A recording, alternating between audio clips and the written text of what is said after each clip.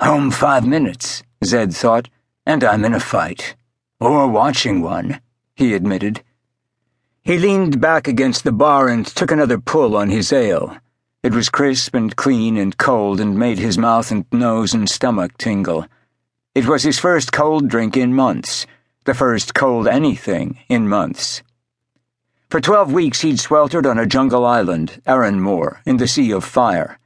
There he'd suffered innumerable dangers, but had also met a beautiful warrior woman named Tiger Eye. She had the fight. Of medium height, tanned dark as a boot, she wore only a deer-hide tunic pinned between the legs, a coil of rope around her waist, and tiger-striped war paint on her face and arms. Her hair was short and pure white, her eyes yellow-brown. She looked remarkably like a tiger. Moved like one, too. This dockside bar, the Barge Inn, was dim, the ceiling low and smoke-stained, the wooden floors creaky and uneven. Windows and the open door admitted wan dawnlight that only distorted the smoke. In the middle of the floor, amid tumbled furniture and spilled cards and money, Tiger Eye circled, hunkered low, hands curled like claws. Facing her, also circling, was an Amurian sailor in a fishy striped shirt and filthy white trousers and sea boots.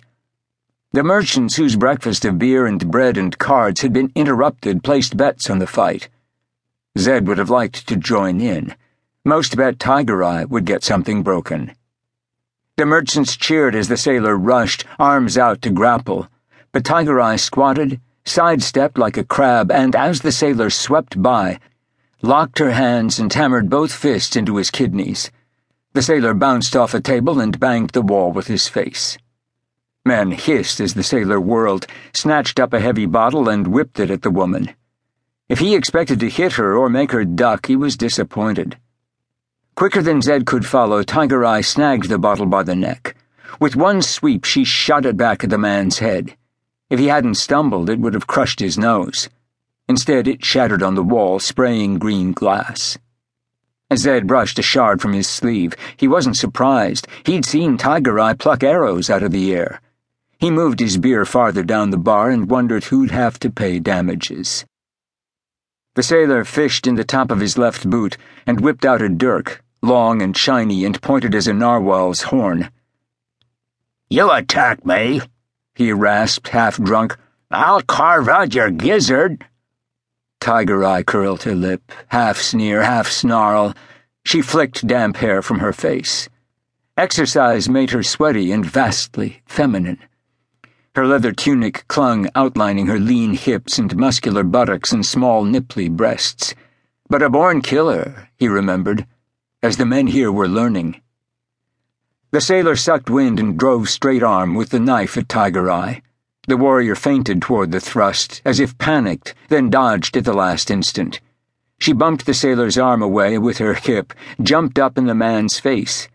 Cupping her palm, she shot the heel of her hand into his bearded chin. His jaw clacked shut. He howled as Tiger Eye hooked her fingers into his eyes. But the sailor was an old hand at brawling. Blind, he reversed the knife to stab her in the back. "Hoy!" Zed jumped away from the bar. Stopped. Tiger Eye could take care of herself, but what could he do anyway? And this fight was so stupid. Drunk and bleary-eyed, the sailor had mistaken Tiger Eye's war paint for a prostitute's come-hither makeup. He'd plunked a coin down next to Tiger Eye. Unfamiliar with coins and sailors and the ways of the city, the warrior had asked Zed to explain. Before he could reply, the sailor had grabbed her wrist and bawled, "Well, do I get it or not?"